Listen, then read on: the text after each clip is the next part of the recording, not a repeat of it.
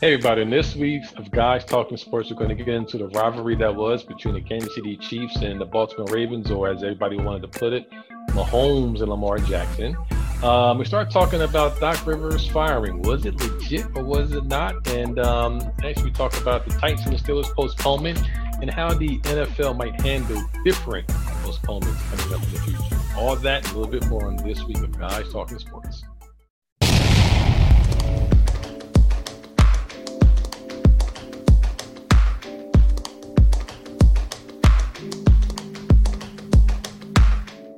Hey everybody, welcome to another edition of Guys Talking Sports when we're here on a crisp fall evening going in, and there's a ton of sports going on all around: basketball, football, baseball, hockey, everything that you can want and never love in sports is all collectively scrambled and baked in this one time period. Thank you, COVID-19.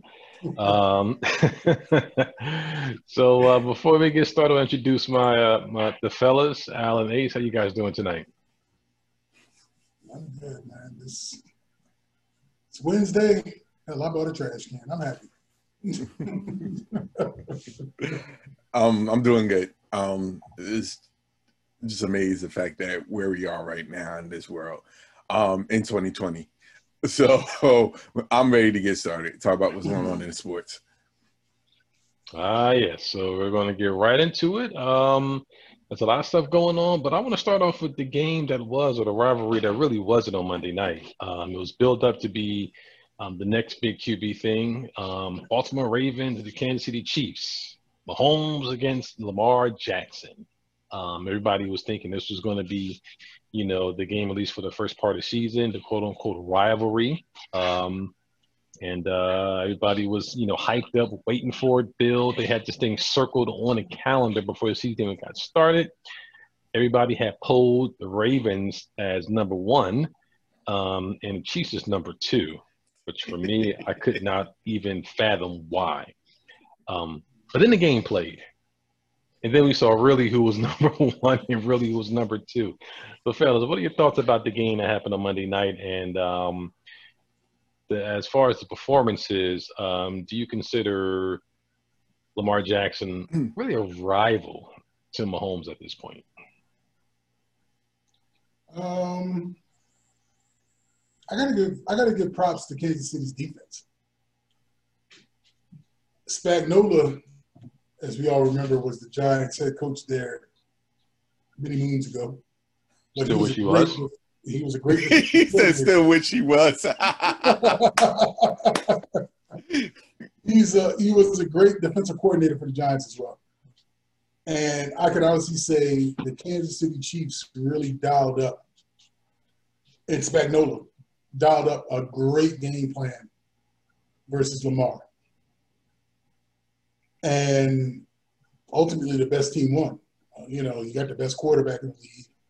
You got all those weapons. And even though the Ravens' defense is pretty good, couldn't do anything to kind of slow down that offense whatsoever. But you got to give the shout outs and the props all to Spagnuolo and defensive staff for really putting in a great game plan to sit there and neutralize Lamar. Now, the big question will be, as other NFL teams use that blueprint as a way to sit there and shut down Lamar, how can the offensive staff for Baltimore counter that? Because they sat there and they tried to we're going to run the ball down your throat. We're going to see how we go and then kind of run the play pass. But now it's a matter of what can Baltimore do to rebound from this game and to get their offense back on track. So the outcome of the game really wasn't much of a surprise to me. It was more so how much a domination of Kansas City's defense was against Lamar. It's almost like they sacrificed the first two games of the season, showing like they had no defense, to come out against Lamar to really clamp down on the defense. It's almost like they said, we'll sit there and sacrifice games 1 and 2 to come out and really show game prove that we are who we are. That's pretty much my take on it. To be honest, I completely agree. I think they was geared up for this particular date. I think they was more because of all the talks with Baltimore being supposed to be on that same echelon as where they are right now.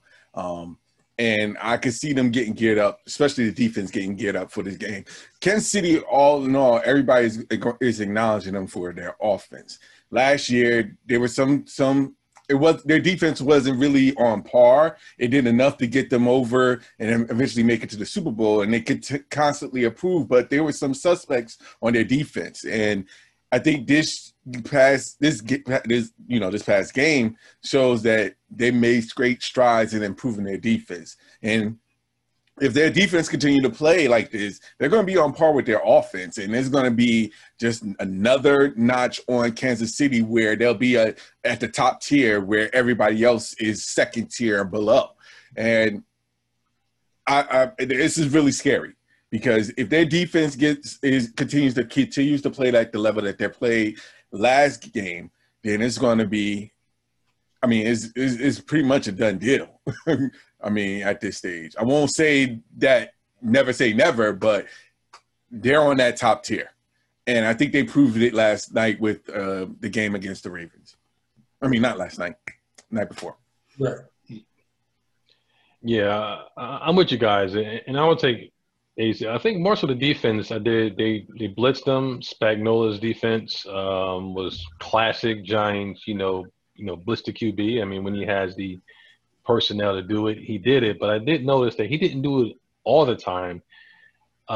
He did it more so in the second half. And I think the offense more so put Baltimore in the bind because Baltimore is not as effective when they're playing from behind. When they're right with the game or ahead, they can kind of front run, they can run the ball, they can kind of, eat up the clock. But what the Titans exposed in the playoffs last year is if you get a good lead on them and then you try to play some ball keep away, then it forces Baltimore to not to run it. They're going to have Lamar Jackson throw it. And he had, 97 yards passing? That ain't going to cut it against the Chiefs. And when I was watching that game, I text you guys, it was like watching, playing against the computer in Madden. It was just like it just went up and down the field at will. I mean, it was just ridiculous. I mean, they jumped on them early, and the offense just shredded that defense. I mean, they blitzed Mahomes, I think, 45 or 48% of the time. He just ate them up. I mean, all the different multiple screens they had, shovel passes to a goddamn fullback, another toss pass to an open lineman. I mean, it was just that offense was clicking. And like you said, maybe they were kind of like holding it back. And then this game, it was like, wait a second, you keep putting the post as Ravens are better than us. Did you guys forget who won the Super Bowl? And to me, the Ravens, I think, slammed the door shut. It's no rivalry at this point. You got to beat them. And after 3 cracks at it with Lamar Jackson at the helm, they haven't done it. And the offense got the lead early, and then Lamar Jackson had to throw, and then 97 yards didn't get it. But the defense, boy, they brought the heat, contained them. He was ineffective. Mark Ingram, they went away from him because now you got to try to throw. I don't know what happened to Hollywood Brown, but there were some passes out there that Lamar Jackson just clearly missed. And when he could throw it. But to me, I think the Kansas City Chiefs reminded everybody in the league, why they are the Super Bowl champions. Patrick Mahomes reminded everybody why he was the MVP. Well, why he was the year before MVP, the Super Bowl MVP. I think he didn't play all that great. He got a good fourth quarter. But to me, I think Kansas City is a step or two ahead of the Ravens. The Ravens have a phenomenal defense. That offense is not there yet, and Lamar Jackson is going to need to throw it a little bit better to match up to the Kansas City Chiefs should they meet in the playoffs again. And also the question is basically the question is now for the Ravens is what have they learned from this?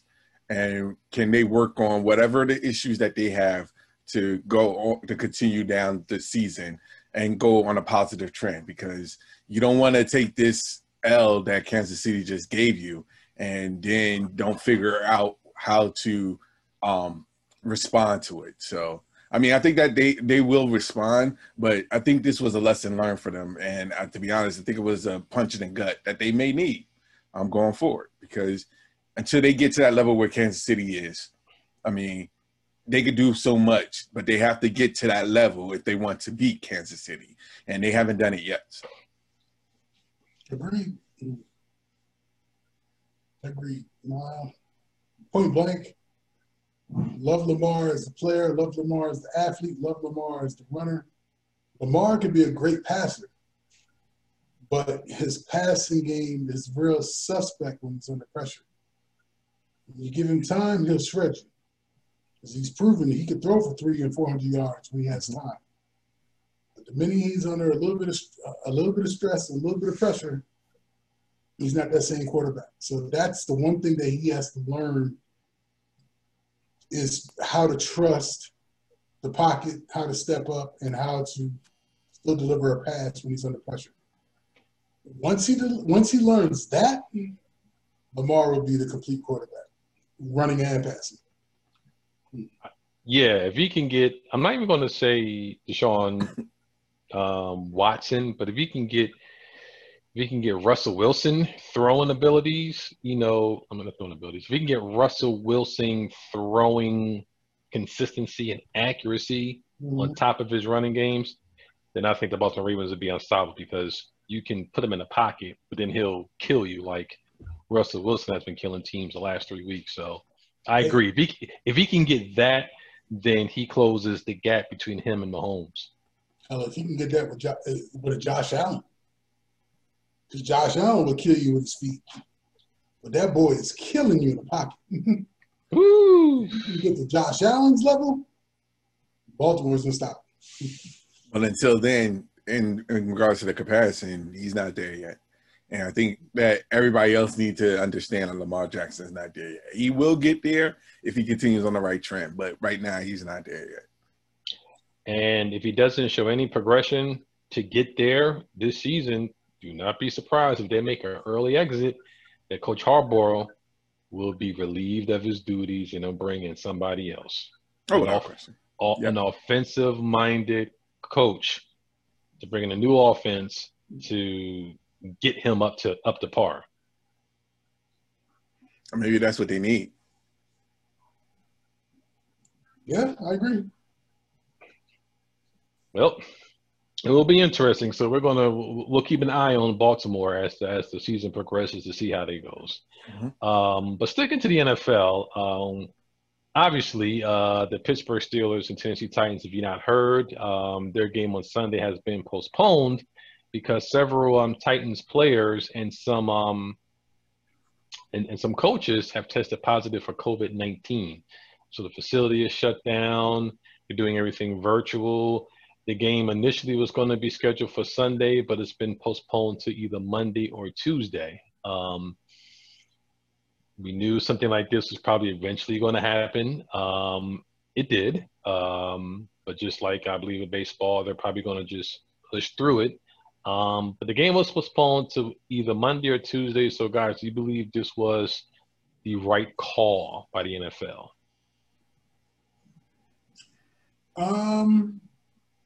Yes, but I also think that I think the NFL the NFL did expand their practice squad roster. I think they need to expand is it still 53-man roster right now? Or is it up to 60? 53 for players playing, but I think the practice squad got upped a bit. Well, I think maybe what they're trying to do is they're trying to give those on the practice squad the ability to get some time in with the teams in order to get some reps, maybe. Because unlike college, the college game is like, look, you have to keep a certain amount of players in your particular position room in order to sit there and play for a certain game. You can have 12 players out, but as long as you got 2 QBs, at least 7 linemen, 4 wide receivers and et cetera, you can still play. So I'm sitting there trying to wonder what exactly is the NFL's plan as far as when you got individuals who catch COVID. Is it based on position room, or is it just based on you just don't have the amount of effective players, not effective, the amount of active players needed for a particular game that week? And that I don't know.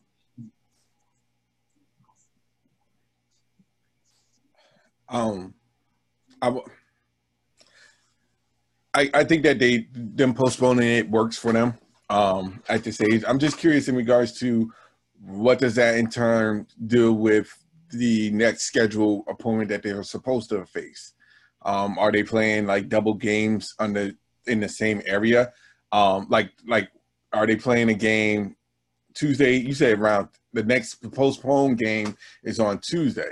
So does that mean that what do they do with the Sunday game that they have against the other person? I mean, the other team. I forgot which one. Like, how was that factor in as far as the scheduling is concerned? That's the only concern I would have at this stage. But I think that, like you said, with the roster and expanding, I think that at this stage they'll bump up people to fill whatever spots that are open. And just it's the next man up at this stage. But I'm just more curious about the scheduling, if anything. How would that work? I think, like I said, the game is going to be on Monday or Tuesday.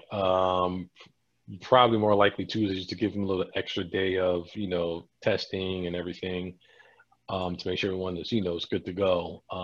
But I think they knew this going into the season. You might get the situation where your game might not be played until Monday or Tuesday if you're scheduling a Sunday, and then you're just going to have to be ready to turn around and play, that next Sunday. So I think it's not like baseball where they can kind of say we're going to postpone this game for a later date, and then you wait out, and then the next series or person you play is that.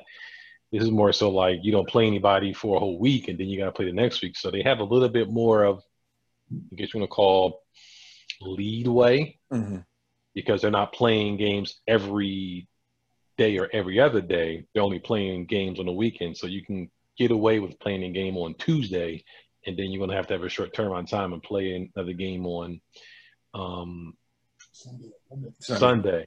Now, the question is, if you have someone that was scheduled on Sunday and you play a game on Tuesday, exactly, and they were scheduled to play on Thursday. Exactly. That's what I was thinking. So I'm curious. I don't know. I haven't heard how they're going to handle that. I think right now the NFL is going to take things case by case basis at this particular point. And if, something happens and have to schedule a game on Monday or Tuesday at the very latest, they might not have that game on Thursday and just move it to Sunday. You don't got no fans of some of this, 90% of the stadiums as it is right now. So you don't have to worry about shifting, people's tickets and money so people can't make it.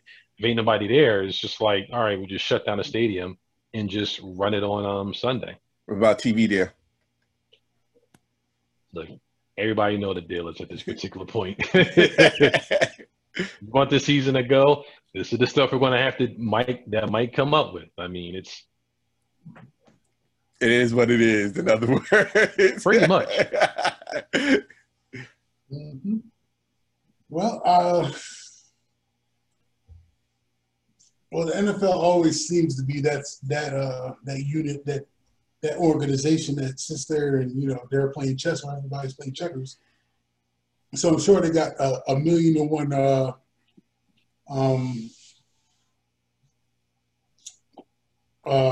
schedules kind of sit there in place in the event that if this team sits there and they've been tested for COVID and blah, blah, blah, blah, blah, I'm sure they have something in place.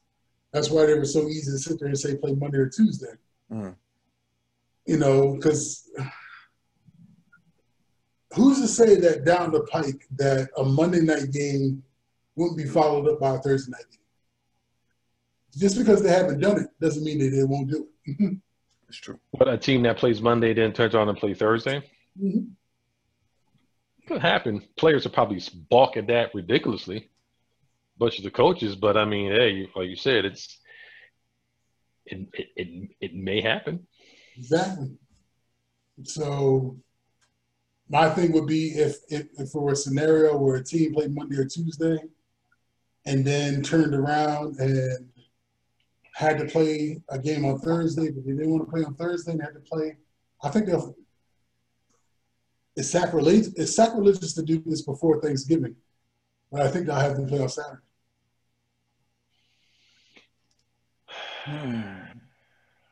I mean, because bottom line is college football is college football. NFL respects college football Saturdays, but if they need to throw a game in on a Saturday, you don't think they would?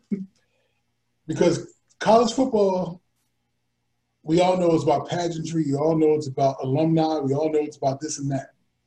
And the ratings show that because it's this particular game versus a particular team versus two particular teams, I should say, the ratings may not all be that great. Like, for example, West Virginia played Eastern Kentucky our first week. We only had 640,000 viewers. So you can't tell me that if the NFL wanted to put Dolphins Jets game versus a West Virginia EKU game, that the Jets Dolphins still wouldn't draw more eyes than West Virginia EKU. Well, depending on the region, yeah, it is the Jets. It is the Jets, yes, but it's also still the NFL. The NFL is still king.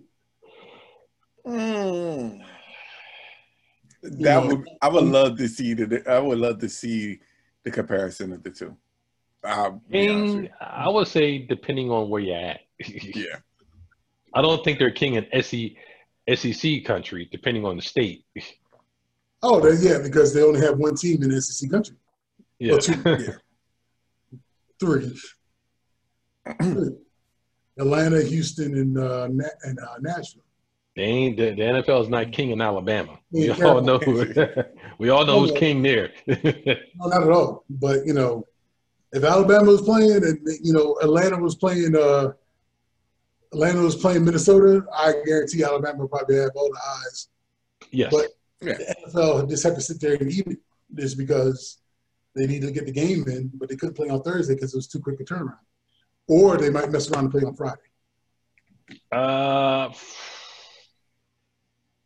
Yeah, I mean, I guess the preparation and the planning and get everybody up to snuff, and to give everybody, the players, the proper rest for their bodies once you get deep in the season.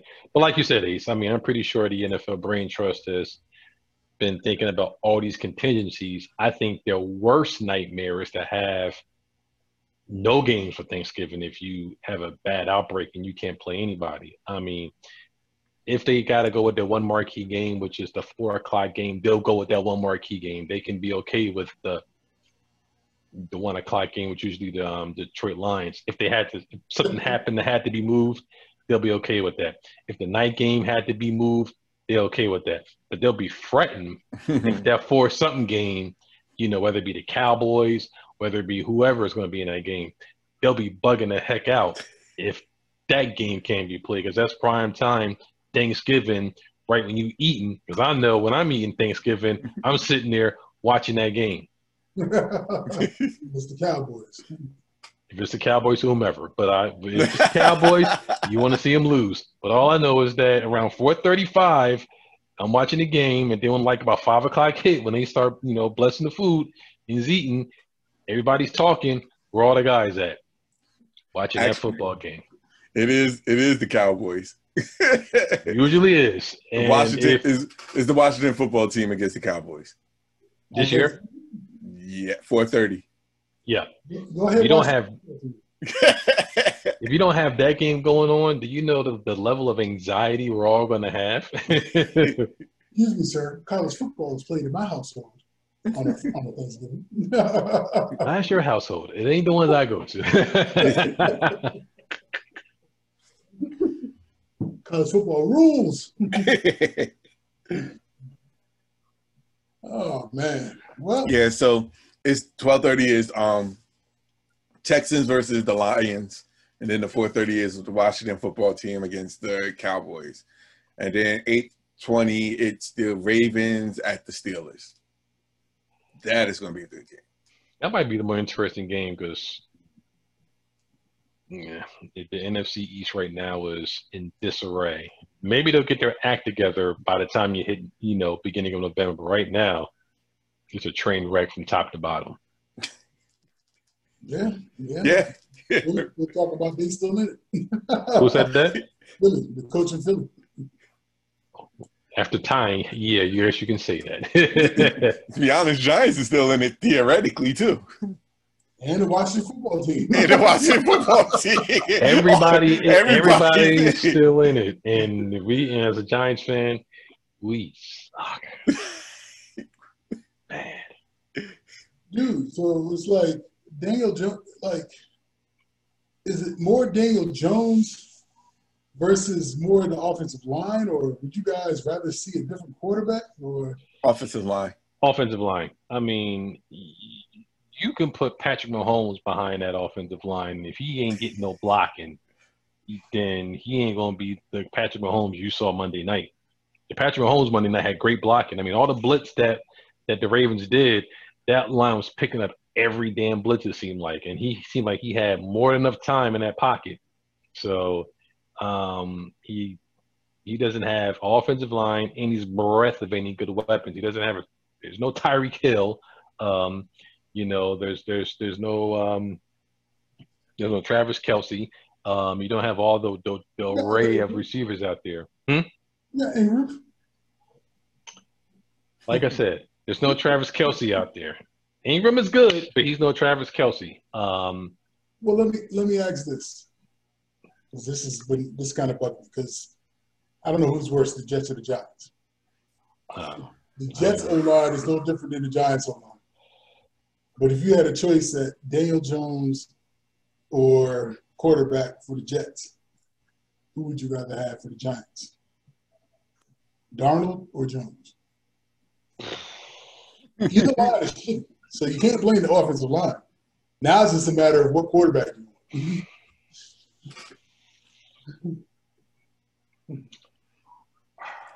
I'm not going to front. I would really want to see the Jets and Giants play against each other. No, I don't think anybody wants to see that. I really want to because I need to find out who is the worst at this stage. But believe it or not, on paper, I think the Jets have better talent. But bad coaching. The coaching is going to mess them up 9 times out of 10. And let's be honest, the offensive line, if they were to play against each other, I think that the Jets may have their defense may hold the Giants, but the Jets are going to do something where it's just going to mess them up themselves. They'll beat themselves. And that's been the biggest issue. And it's not about the players per se. It's the whole scheme of things is just wrong. Yeah, it's both teams are bad. I mean, the Giants are working on their very first head coach who's not been even a offensive coordinator. He's been a special teams coach. So, True. I mean, True. And then you lose Saquon Barkley, but even the 2 games prior to that, he looked bad. So, I mean, I don't know. To answer your question, I don't know. I mean, I don't know. Huh? Heads or tails?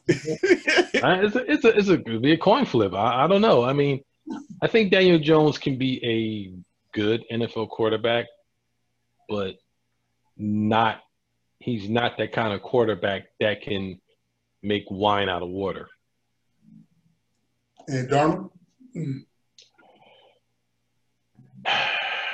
Slightly better, only because he's had a full year under his belt, as opposed to Daniel Jones getting his first full year, and he's been with that offense a little bit more. So he's a little bit more competent, but I don't know. I wouldn't mind seeing. It'd be interesting to see what Sam Darnold would do with this squad. Well, you Jets and Giants. You really need to see it.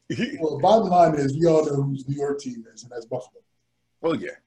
Even though they don't want to call themselves a New York team, but they're the Buffalo, not New York State. New York City is part of New York State. It is. They just don't act like Buffalo is part of New York State. That is true. Buffalo's like, we're on our own. Yeah, and for them, I would say be on your own. Yeah. Y'all would kill for half of Buffalo starting offensive line. Before we switch over to the next topic, I actually wanted Josh Allen. Oh, Daniel Jones? Josh Allen came out the year before Daniel Jones. I was big on Josh Allen. Mm-hmm. I said they should have traded OBJ to Cleveland To pick up the number year they had the second pick, Mm. and then they could have got their receiver and get the fourth round pick from him. 2. Well, but Allen went in the first round, so you still wouldn't have gotten Allen. Unless you would have took Allen with the number 2 pick. No, you could have still they could have took Barkley with the number 1 pick, but then you could have took Allen with the 4th pick. I see what you're saying. Hold on. So the Giants had 2 picks in the top 4? No, the Giants only had 1 pick. You But saying he would have traded Cleveland was sniffing around OBJ that year when they were going to the draft, but the Giants didn't give up, didn't want to trade him, Right. and so then they turned around the next damn year and traded him.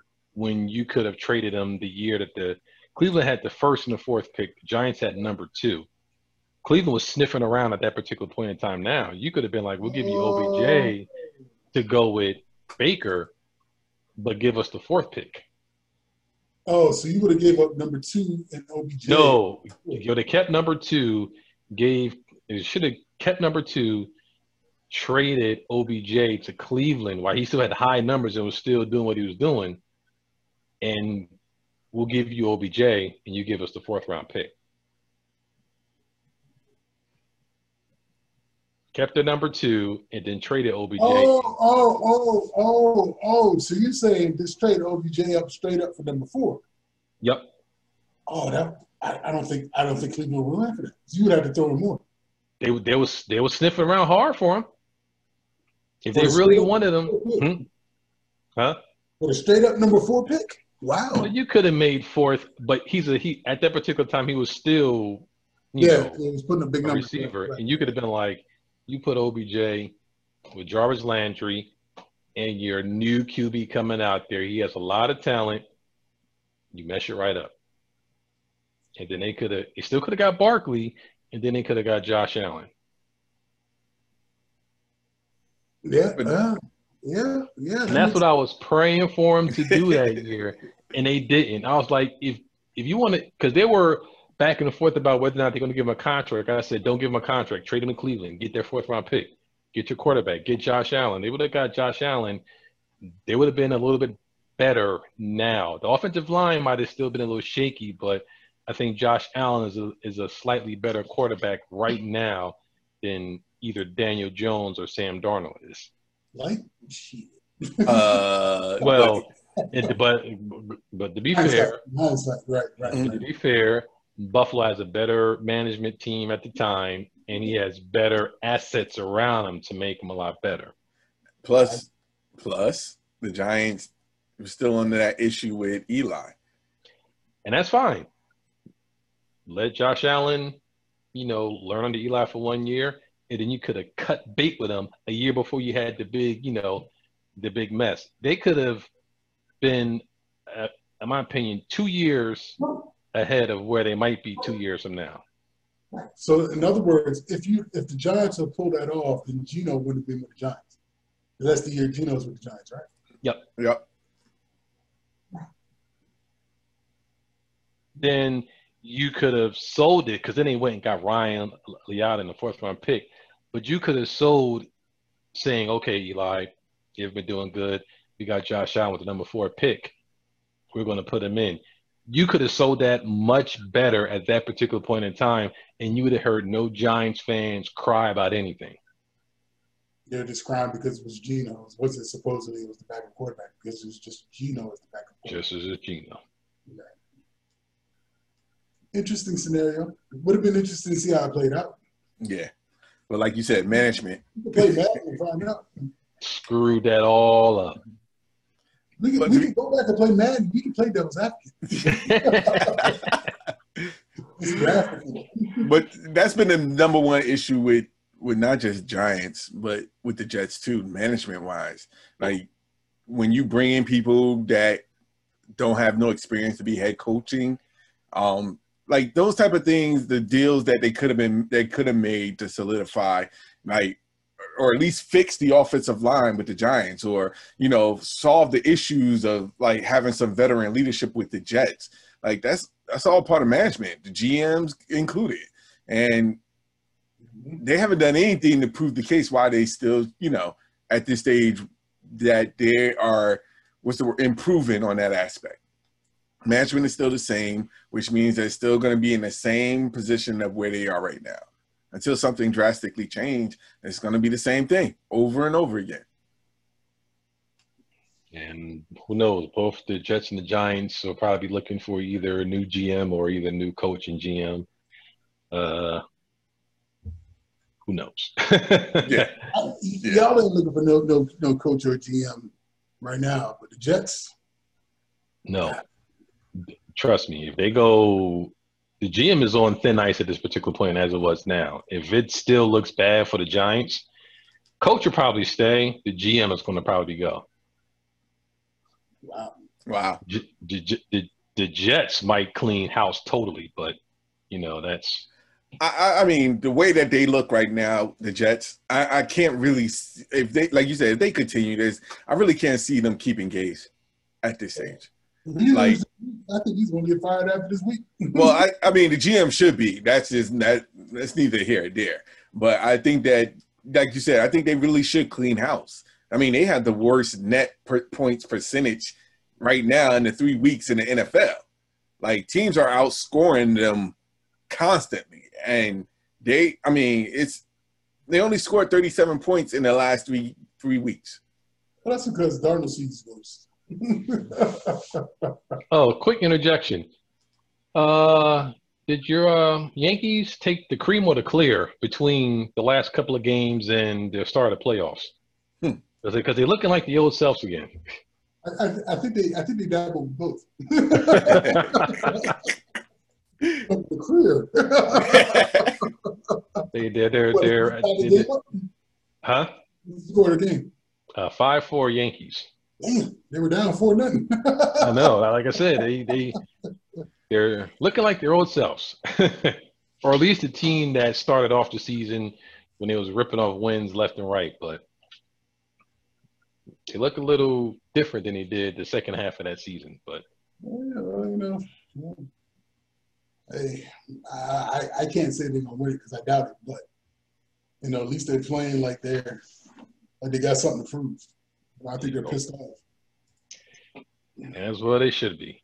Yes. But speaking about coaches being fired, Doc Rivers, the coach of the Los Angeles Clippers for the last 7-8 years, was let go by Steve Ballmer the last couple of days ago, amid of the 3-1 debacle to the Denver Nuggets. So the team was supposed to be the team that was supposed to challenge the Lakers and maybe even beat the Lakers to vie for a championship. That obviously didn't happen. Doc had to deal with a lot of egos, a lot of situations with, of course, Kawhi Leonard with all of his load management, Paul George, and all the other people that came in. Team came to the bubble. Didn't look like they really wanted to be at the bubble. Everybody was back and forth, no team chemistry.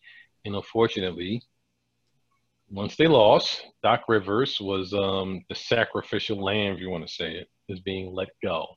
So do you guys agree, or maybe, how do you feel about Doc Rivers being let go from the Clippers organization after 7 years of being the head coach and having the highest winning percentage of any Clippers coach up until that point?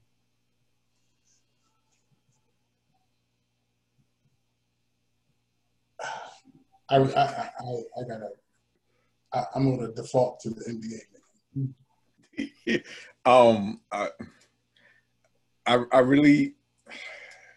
I was kind of shocked that this happened. And I get it. I get Steve Ballmer. I get the whole aspect of it that it was win or bust in his mindset. But this team has only been together partially about a year.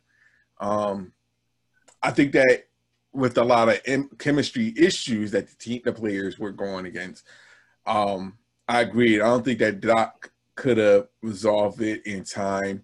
Obviously he didn't because they were eliminated from the playoffs. But my thing is this: I thought that Doc should at least had another year to run it back to see exactly what he could do, to see if he could fix this issue. My concern is that I'm curious to see who they're going to bring in, because whoever that they do bring in, Doc Rivers is going to find a coaching job somewhere else. I'm not even worried about Doc Rivers. Like, he's done so much where I don't see him at all not coaching another team this upcoming season. I hear rumors about Philly, but I hear that. But my thing is this: I think that LA didn't give him enough chance to run it back. I think that they're going to have to find someone that, if they keep the same roster intact, they need to find someone that has a Zen moment that can keep them in check. Because I get there's just too many. What's the word I'm looking for? There's too many. There's players that's going to be basically just doing their own thing, and he has to. Whoever that next coach is, they got to make sure that they keep him in check. And if they don't fix the chemistry issues, there's going to be another season, another year where they're supposed to be on a level where they should be beating teams, and they'll be knocked out of the playoffs again. So whoever they find as their coach need to make sure that they right the ship and fix the chemistry issues. The talent is there. It's the chemistry issues that need to be addressed. And Doc Rivers was doing his best to address those chemistry issues, but it wasn't enough to get them over the hump. So if they bring in somebody, they got to make sure that they fix the chemistry issues, because if they don't, whatever coach that they bring in is not going to change a thing with the Clippers. That's all I have to say. I mean, that's all I have to say about that matter. The bigger question would be, would Steve Ballmer give Kawhi and Paul George the kind of leverage that a LeBron would get as far as who they would hire as a head coach? I'm not saying that the head coach that LA has, the Lakers have right now, with Vogel, would not be the first choice for LeBron. But it don't take much for a head coach to come in there and say, hey, LeBron, do you? AD, do you? We'll run some sets through you, and then we'll just kind of figure the shit out as we go. That's the question. What will Ballmer do? Ballmer, obviously, I read that Ballmer sat down with George and Kawhi, and even though they pleaded their case about keeping Doc Rivers, he was like, screw you, I'm doing what the hell I'm doing. And I think it has everything to do with just the culmination of the past 7-8 years or 7-8 seasons that they just couldn't get over that hump. So now that they're in a coaching search, will he include them? Now, that would be something, because it's my understanding that both Kawhi and Paul George just have 1 year left on their contract. So it's like almost like a do or die next season for LA. They put all these chips in the middle of the table for Kawhi and Paul George. And if nothing pans out after next season, they both can both, and then the Clippers will be the Clippers they were for the past 25 years before Doc Rivers got there. So Steve Ballmer got to do everything in his power to make sure this is the right height. This is the right hire. Personally, I would try to do everything in my possible. This probably won't work. I would say go after Popovich, but Kawhi probably don't want to be with Popovich. No, yeah. Real talk? Yeah. This may sound kind of crazy. Wait, I hope you're not going to say what I think you're going to say. I think you know what I'm going to say. What do you think I'm going to say? I don't know. I'm thinking, are you talking about, all right, bringing in a coach that has that coached before, but haven't coached in a while would be a perfect fit. Now, you're talking about Van Gundy? No, I'm not talking about. I'm talking about the other person, the one that you've been trying to push. Yeah.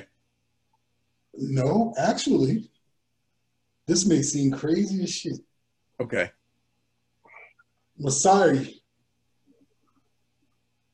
not having him come in to coach, would have Toronto pull off a coup, bring Kawhi and Paul George back to Toronto.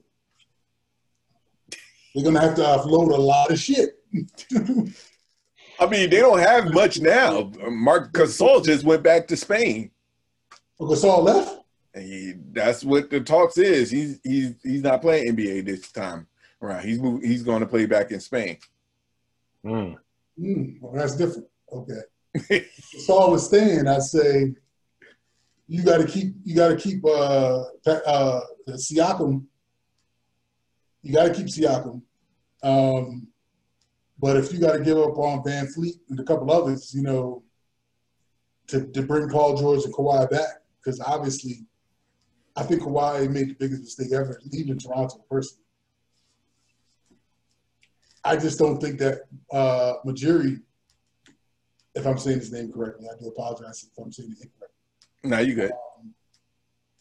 Was scared to pull the trigger to get Paul George over there. I don't think he wanted to give up what he wanted to give up to get him. Well, he wasn't going to give up Siakam. That was, and I still wouldn't give up Siakam. But you could give up Van Fleet. No, well, all right. But during the time, Pacers wanted Siakam. Right.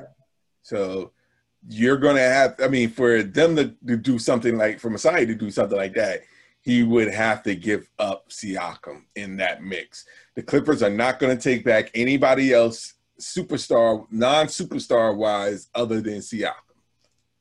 Sorry. They got Lou Williams, so that kind of cancels out Van Fleet at the moment. They still got some pieces there that they would rather keep. I just don't see them making that move.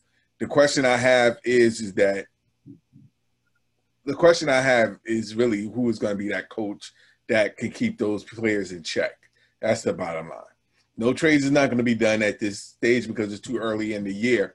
It's the first team. Like, this is the first year with this new squad. So I don't see them making any big changes at the moment. But then I'm thinking about Ballmer and everything that team has done to give up what they got, knowing they only got 1 year left. Do you risk it to try to bring in a coach in hopes that you get to throw the Lakers or whoever else? Now, because now it's not only the Lakers. Now you got to worry about Golden State coming back healthy, and you got to worry about Denver's better, and you got to worry about Utah being better. It's a hell of a lot tougher this upcoming season for them as it was this coming season. Yeah. LA sit there and say, you know what, we tried, we're gonna cut our bait and this move on, because that's a hell of an ask. Because you have no guarantee that Kawhi or Paul George will stay after next season. I think at this point, you gotta just bite it and go with it. Which is, I'm with you, Al. I was a little surprised that they cut him. I mean, that they let him go. I would have liked for him to.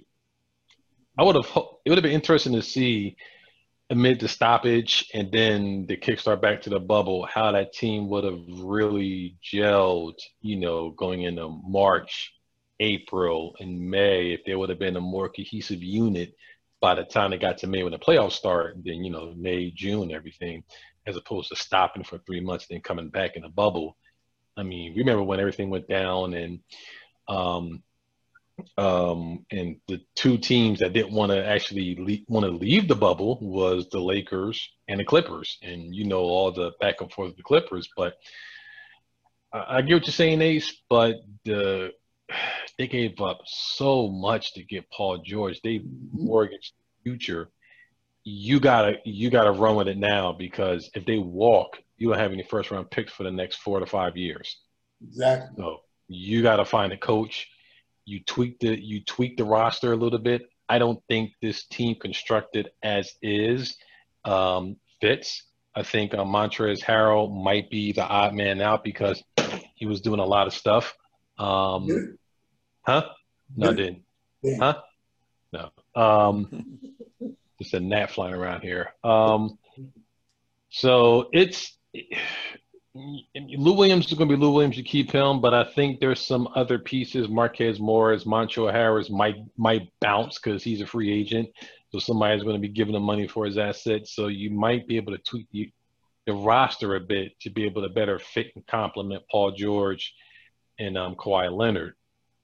But you got to get in the coach is going to have to tell Kawhi Leonard, look, we can't do all this goddamn, load management for your ass. We can do it in spurts where it's smart, but we just can't be sitting you all willy-nilly like all this time. Like you said, it's not going to get any easier. The Lakers are going to be right back there. They're probably going to win this finals in 5, maybe 6. Golden State will be back. Who knows what they're going to look like when they do get back, but they're going to get everybody back. Utah is going to be up there. Denver, we saw what they're going to do. They're going to have another year of experience, a little more hungry. So the West is going to get a bit more competitive than it was this year. I don't know. Who you going to get the coach? I thought you were going to say Phil Jackson, personally. But he's not coaching. Wow.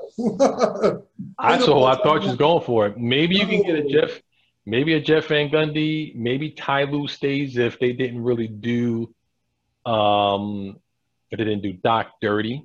That would probably be the most logical choice. But would Ty Lue want to stay there? Maybe Ty Lue wants to, go someplace else. Maybe he wants to go to the Pelicans. Maybe he wants to go to the Pacers. I don't know. It's it's a lot of jobs out there, very attractive jobs out there at this particular point right now.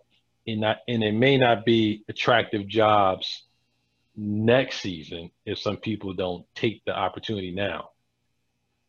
Yeah, I agree with you. But real quick, what's still puzzling to me is that, like, Steve Ballmer did this because of what happened in the bubble. But before the bubble even consisted, they was the number 2 team in the Western Conference.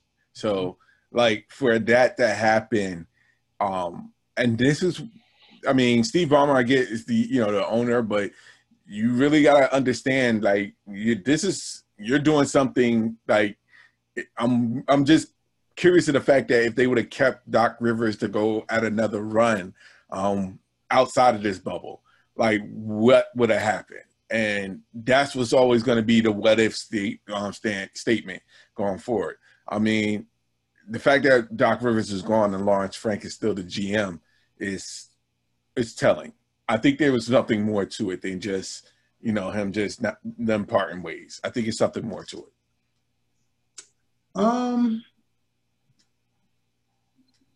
Two things. I think what LA needs, it's nice that they have their 2 stars. But Miami is the blueprint, of what teams need going forward, outside of maybe a Golden State. Just because they got pure shooters. Steph and Clay can probably hit a shot from anywhere.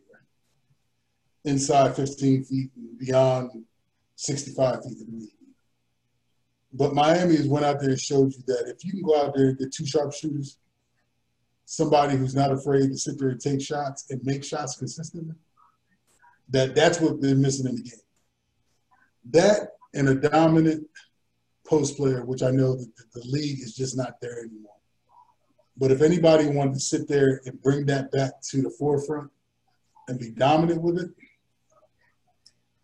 For what team? I'm sorry. For which team? General. Oh, general. In general. Because I think what the Clippers are missing is somebody who can hit that mid-range consistently. Not to say that Kawhi or Paul George, but obviously when Paul George is gone for 6 or 7 games at a stretch, you need somebody to come in there and be that shooter that can take some stress away from Kawhi.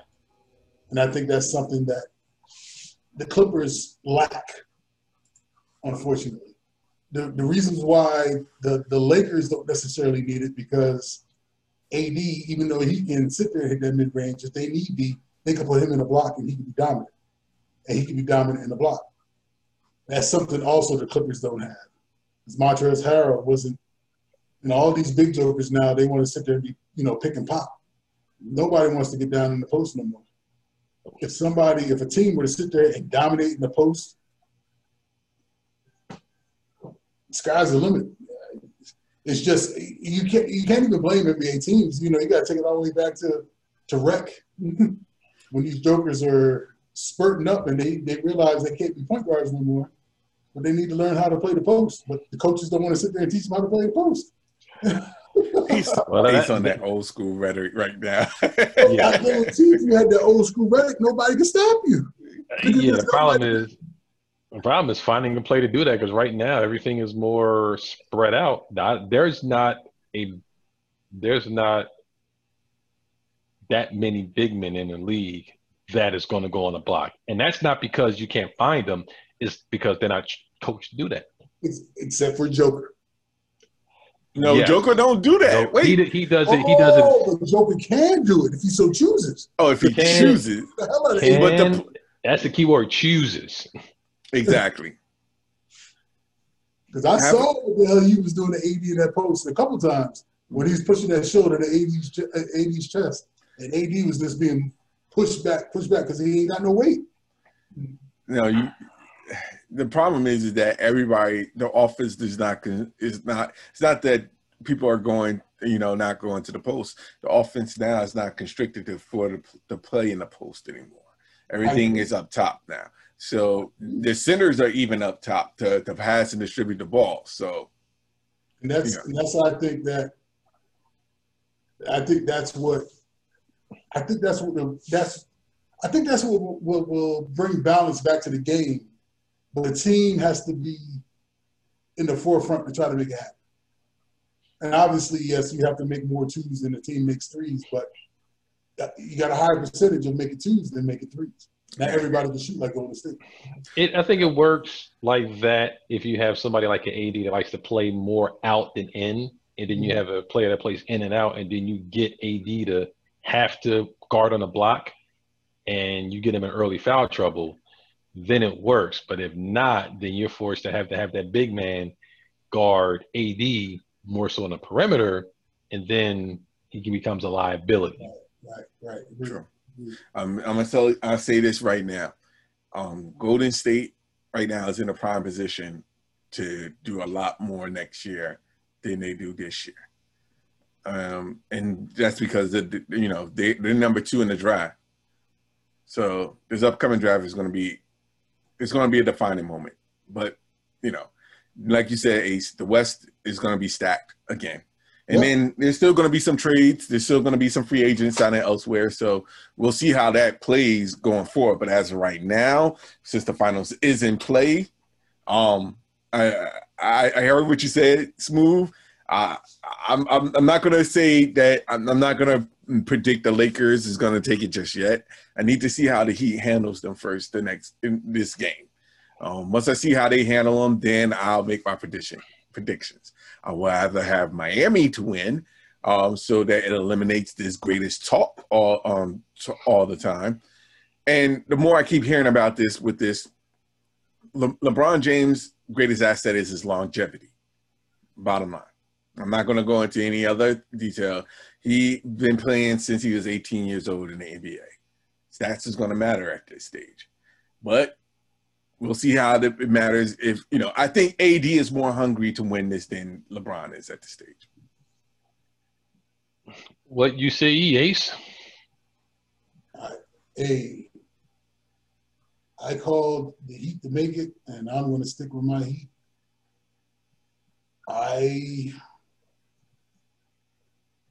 I'm going to be bold and go out there and say Heat in 6. Because the bottom line is the Heat showed you that Tyler Hero can sit there and drop 37 or 40, whatever the hell he dropped. But then they got the other sharpshooter that can sit there, come out the next game, and take you out the water. And then they'll show you the next game that I don't need either one of them, but I'll have Bam come out there and drop 30 on you. All in the while their best player is only sitting there averaging about 21, 8, and 6. And that comes out there and screams nothing that I'm a superstar. But for whatever reason, the team just does so damn well. They're not doing well now, Ace. About to say, it ain't looking good at this particular moment. That's all right. It's just one game. It's just one game. And I've been wrong more times than I've been right. But I'm going to go out there. I'm going to say that the young boys, the young fellas are shell-shocked. None of the players on the Heat, except for maybe Udonis Haslem, and he ain't playing, ever played in the finals. And Iggy did. Iguodala did. Oh, well, Iggy, yes. But, Iggy is still a shell of his former self, too. But I still have a strange gut feeling that Miami's going to come out there and it's going to shock the world. I'll say 6, but it wouldn't shock me the least if they went 7 and Miami came out and took it. I wish I was man enough to sit there and put my money where my mouth is. But I ain't that much of a man. Well, I'll give you your props, man, because you did call the Heat with the Boston Celtics series, and I was saying the Celtics. I didn't see it. They outplayed the Celtics. Celtics, by the way, got some issues. Got a lot of issues. They need to fix that. I don't think they need a superstar point guard. I don't think they need a superstar point guard. I think they need a serviceable point guard that can sit there and distribute the rock and still make J's, but let Tatum and Brown be the main focal points, along with whoever their bigs are in their front court.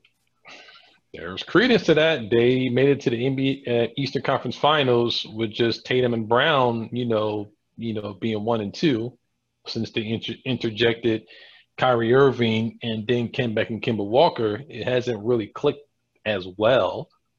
However, they got some issues, but like I said, Ace, I'll give you your props. You called the Heat. I said I wasn't sure about that, and they're in the finals. They're not doing good right now, but I'm not sold enough that this team with the Heat can overcome LeBron James and Anthony Davis. And I'll give them 2. At least 1, but I'll give them 2. But I just don't think the Lakers are going to. They could. They very well could, because this bubble has been very interesting. But I think the Lakers, they kind of found their niche move going forward. They're in their groove right now. I think LeBron James he's been taking some games off in these playoffs. Let's call a spade a spade. He has been, but I guess he can do that year 17. So, but I mean, if the Heat beat them, whoo, boy, don't come at me. Do not come at me with that stuff about LeBron James is, the GOAT. And when I'm thinking about LeBron, the GOAT as far as basketball, do not bring about what he does outside of the NBA, because that's athlete status. Who's the best athlete? If you're talking about the GOAT in basketball, it's about what you do and have done when you get on that court.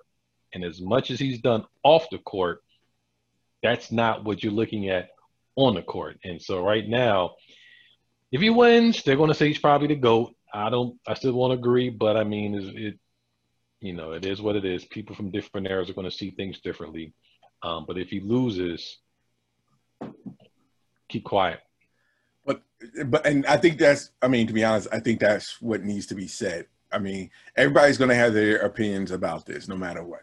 If he wins, big deal. It's not going to change a lot of people's mindset. Whoever they feel as though is the greatest is still going to say who's the greatest. Whether he wins or loses this one doesn't really matter at this stage. I just think that at the end of the stage of his career, he accomplished something. But I agree with you, Smooth. If Miami was to win this, there's no more discussion. There's no more talk. Everybody's still but there's gonna be people who still say he just lost this one. He's still the greatest player. But outside of that, there shouldn't be no talk about this going forward. Everybody's gonna have their own opinions. They're gonna stick to them in the story. Yep. So LeBron is a great player. But everybody has their Mount Rushmore, but you got to, Wilt won 11 championships, and he's not even considered the greatest of all time, which is crazy. To be honest, and I'm going to start acknowledging that as well. I mean, if you won 11 championships, you definitely should be edged in the Mount Rushmore without question. Exactly. And nobody talks about Kareem, and I think Kareem was a much more dominant player at his apex than LeBron James or Mike was. Mm-hmm. But but it's Mike, 2 repeats. He's won at every level: high school, college, NBA. I mean, Olympics, yeah. At every level, and that man gets no respect. And unblemished at that, he never lost in the championship. He went to 6 and won all 6. It was MVP all 6. Jordan or Kareem? Oh, Jordan. Kareem. Jordan. Jordan. Oh. Jordan. Kareem, obviously, too. How many Kareem get? Oh, yeah. 5. Yes, 5 or 6? At least 5. Well, I mean, 5, 6, tomato. Doesn't really but like I said, he's won at every level. He's won championships in high school. He's won championships in college for UCLA when he ran off like 4 straight. Mm-hmm. He's won at in NBA. I mean, he changed the game. I mean, the sky hook was the most unstoppable move that I've ever seen. But it is what it is. He won 6. 6. See, so I mean numbers, just like in baseball, Ace, numbers speak volumes. It's not what you do off the court. And even in the NFL, it's not what you do off the court, because if it was, a lot of cats that did stuff off the court wouldn't be in the NFL Hall of Fame. But to me, it's always what you do on the court. I'm not knocking LeBron at all. I mean, to sit there and say you've been to the 9 out of 10 last finals, blah, blah, blah, blah, blah, blah. I mean, that's amazing. Dude, that is a great accomplishment in itself. Yes, but your winning percentage ain't that damn great. And you're doing it. 100%. If you're talking about rings, Robert Horry got more than you on. He has 7 on 2 or 3 different teams. So if we're counting rings. Yep, 3 different teams. Yeah, you're absolutely right. Hey, so, you got more. Big shot, Bob. Anyway, guys, we're way past our time, so let everybody know where they can find you at. You can find me on Twitter at CatDaddy1963. That's CatDaddy1963 on Twitter. And you can find me on Twitter, Instagram, I am Al Qualls. Twitter, Instagram, I am Al Qualls. Also, Scottie Pippen has 6 championship rings. Just a side note there. Scottie said that they were playing basketball like that. I said that earlier when the bubble first started, but who am I to go back?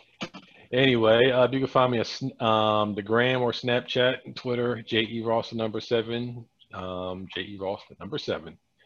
And as always, everybody, coronavirus still out there. Play it safe, be safe, and make sure that you keep yourself and your loved ones safe as always.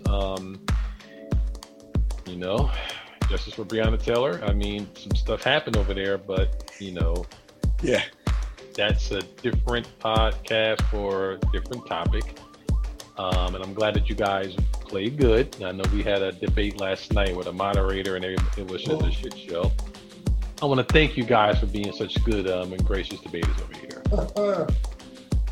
I guess we could have a whole show based on that crap.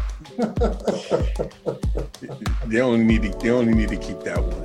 That was it. That's all they need. I just look forward to the VP debates, possible VPs versus VPs. I think that would be a little more civil in a sense. That might actually be a debate. Yeah, I agree with you on that. Worth watching? I don't know, but it might actually be a debate. It might be a debate. I agree with you on that. Unless your president goes and tells Pence to use the same tactics. That's not his character. That would be. Wait, to be honest, I would watch that if he ever did go out of character, just to see how he would do it. That would be interesting. Yeah. All right, I digress. Anyway, folks, as always, love, peace, and soul. Have a good one. God bless. 2. Oh, there it is. 2. Or peace. Or victory.